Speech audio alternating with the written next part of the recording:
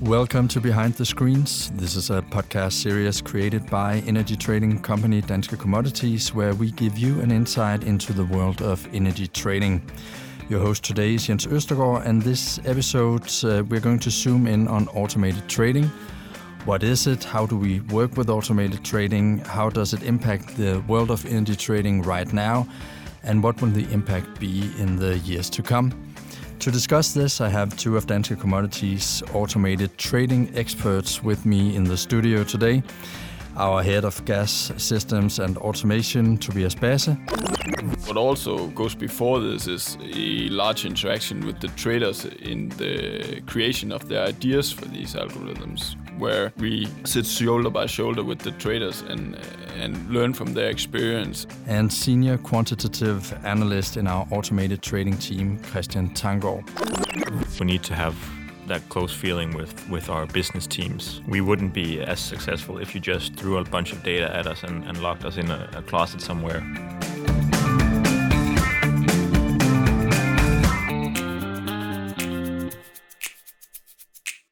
And before we dive into what automated trading is, maybe you could give the listeners a little bit of information about your backgrounds. Christian Tanggaard, if you could start. Yes, absolutely. I have a background as an economist from Aarhus University, and during my master's degree, I was given the chance to join Danske Commodities as a student analyst in our intraday, that is our short-term trading team, to develop tools and analysis to help that team.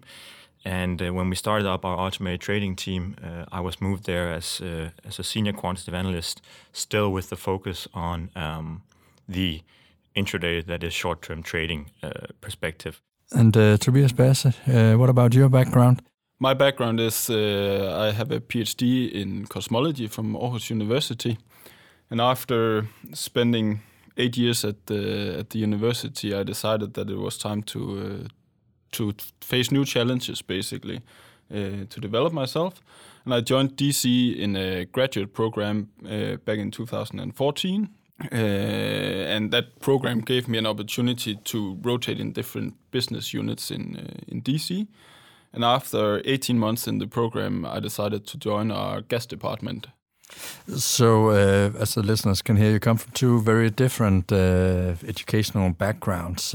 But before we move on, maybe we should explain what is automated trading actually, Tobias? Yeah, there's two sort of distinct categories, and one is automated execution, and the other one is automated decision making. And then, of course, these can be combined.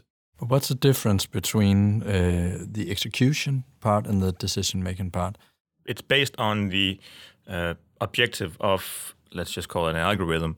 What is it actually we're asking this program to do? Are we asking it to make a decision for us? Or are we giving it a decision that has already been taken and you just need to execute this in the market? And that's where Tobias also mentioned that can kind of be blurred into one sort of full pipeline where we have something that automatically takes a decision, now I want to trade this, into how can I actually execute this in the markets. So you need to consider what is the actual objective of the program that you're building. If you have an algorithm making a decision, what kind of data are you feeding that algorithm with? Like, that can be a wide range of data. Is typically categorized both in fundamental data. One example could be weather data, and then price data. Basically, how does the market look at a certain time and has looked historically. I would say that's the main categorizations. So that's sort of taking a decision for the trader, feeding data into an algorithm, and then it makes an informed decision, so to say. What's the benefit of that, Christian? There's two parts. There's the strict optimization part where we might be able to lift a task from a trader that is, it might not be menial, but it will be a way for us to clear the time that trader would otherwise have spent actually making these decisions. Then there's the second part, which is that we can make consistently informed decisions if we find the correct data that actually informs how, for example, if we're forecasting prices, how these prices move in the market, and use that as a signal for the traders. And sometimes it can just be a suggestion, for example, where we tell the traders, hey, based on this information that we can find in the data, have you considered doing this? And then there's sort of a human filter, so to speak, on top of it that the trader can then say, okay, I agree with this based on that, or I disagree, so I'm going to ignore the signal for now. But our most important aspect is basically the consistent decision making together with a lifting of time from the traders. So when we're talking decision-making algorithms, then it sort of has a human filter afterwards. How should I understand that? It could have. It's again like the blurring between the decision and execution can combine into one big algorithm.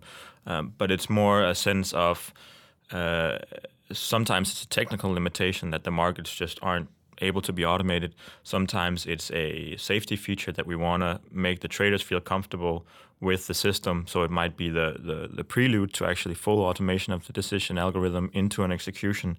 And we sort of use that filter to work the traders into a sort of safe feeling that, okay, we can see that this algorithm is actually agreeing with us 90% of the time. We're just going to look at it and say, right, go with it. And then at a certain point in time, they're so comfortable with that they won't even look at it and just send it through. I think, as you mentioned, Christian, sometimes we go for the manual execution of the automated decisions, and sometimes it's a fully automated process. But what also goes before this is a large interaction with the traders in the creation of the ideas for these algorithms, where we sit shoulder by shoulder with the traders and learn from their experience, and they engage with us to have that trading experience boiled down to some more consistently behaving algorithm. I think that's also a key part in automated trading. So we talked about the decision-making algorithms. If we look at the execution algorithms, what do they do? An execution algorithm is usually only interested in how does the market actually look right now? How is the order book structured? What is the bid-ask spread? What is the depth on both sides? And then it's given a decision that has already been taken and told, I need to execute this as optimally as possible in the markets, given these sets of conditions. And so a big part of that is, of course, having a constant data feed to know what does the market actually look like. And over the last few years, we've seen an increase in the amount of just in general order flow going into, for example, the exchanges here in Europe, but also the advancement of competitors' automated systems, where we're starting to get to the margins of what's actually possible for a human trader to interact with in the market. So these execution tools are tools meant for traders to optimally execute their positions in the market. So it's not just a matter of speed; it's also a matter of timing. Or yes, absolutely. There's different aspects. There's both a matter of the best price, so buy low, sell high, and there's also a question of over a time period, how does that actually change? So should I have traded 5 minutes ago because all of a sudden the market has moved against me, or should I wait until we're very, very close to the close of a trading product to try and capture some opportunities there? So how does an execution algorithm know that when is the best timing compared to, for example, a human trader?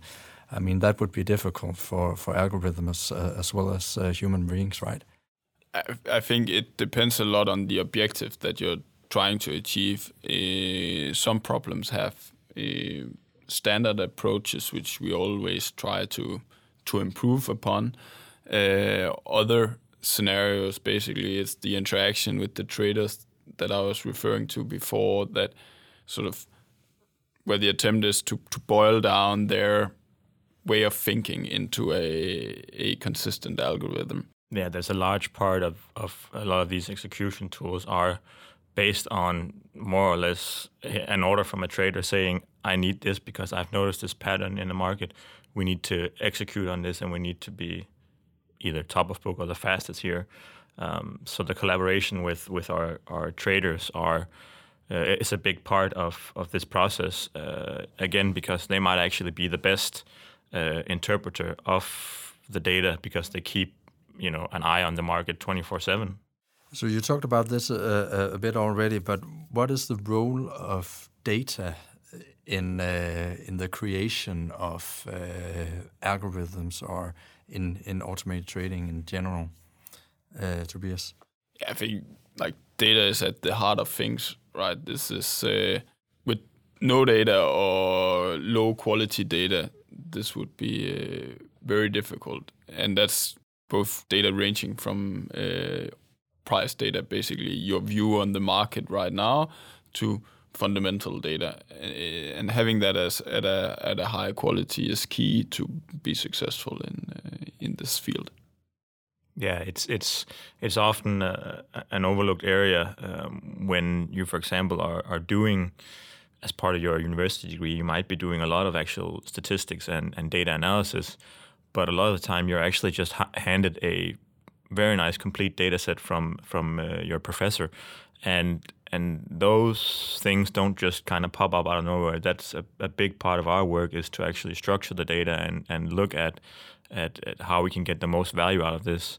And that's where we're very dependent on both our business intelligence and our software teams to actually do the hard work for us and actually structure this data, put it into a system so that we can reliably request it and it's clean and it's structured. That's a big part of our value chain. So with data of low quality, the algorithms wouldn't work as efficiently, or? No, the important thing is most likely the cleanness, or maybe you can describe it as the signal-to-noise ratio. A lot of times you'll hear people talking about, we just need big data and then we're off to the races. But if that big data also contains more noise, then it's not valuable, especially in a computer programming setting. You want consistent data. You don't want all of these outliers and all of these weird errors. There might be missing data, or there may just be a data breakdown because the service that was recording the wind that day didn't work. And those are important things for us to consider. I'd like to talk a bit about how you concretely work with automated trading here in Danske Commodities. So who's involved in the creation of algorithms, or who points to a sector or an area where we need a new algorithm? How does that work, Tobias? Yes, I think it's this tight collaboration between the commercial side, the traders, the business, and the technical expertise in terms of quantitative analysts, software developers, business intelligence analysts. And we have these people sitting shoulder by shoulder every day, engaging, challenging in each other in both directions, creating new ideas.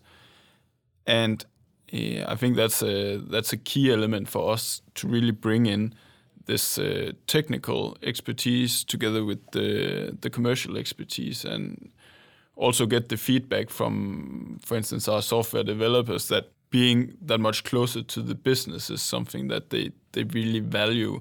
They feel the pains and gains as well, and the when we have an exposure on, right, they also have a stake in that, and I think that excites them, and also to be able to see what they built being put to use every day. I think that's quite unique. And I guess it helps that you work so closely together. You sort of adopt a common language about this. Absolutely. We wouldn't be able to do this if we were, even just us in a separate team would be a major downgrade for us, because we need to have that close feeling with our business teams. we wouldn't be as successful if you just threw a bunch of data at us and locked us in a closet somewhere, just disconnecting us from either side, either the technical side in our software teams or from the business side. It's very important. So there's a rise in the use of algorithms these years. How does that affect the markets, Tobias? Like, I think what we're seeing is that automated trading is moving from sort of niche areas into a more widespread application across markets. And people, at least we, employ this for several reasons. It's to improve our scalability and efficiency when we're talking about the execution part, and it's also for DC as a company a way to open up completely new opportunities that were not there yesterday, basically. And that's both in identifying connections, new connections in data, or correlations that are not readily available to humans. And we do see that more present in the market today. Yeah, it's of course a small part of it is necessity, but we've also for many years have had a continued focus on this automation, and it's most likely also just based in the way that DC as a company always has a drive to innovate and try new things. It was sort of a deep dive on this automation that started the whole thing, where we said as a company, well, we believe in this. We might not be able to put up a classical business case with, we're going to do this for 6 months, we're going to hit these milestones, and then at the end we're going to have X amount of money out of this.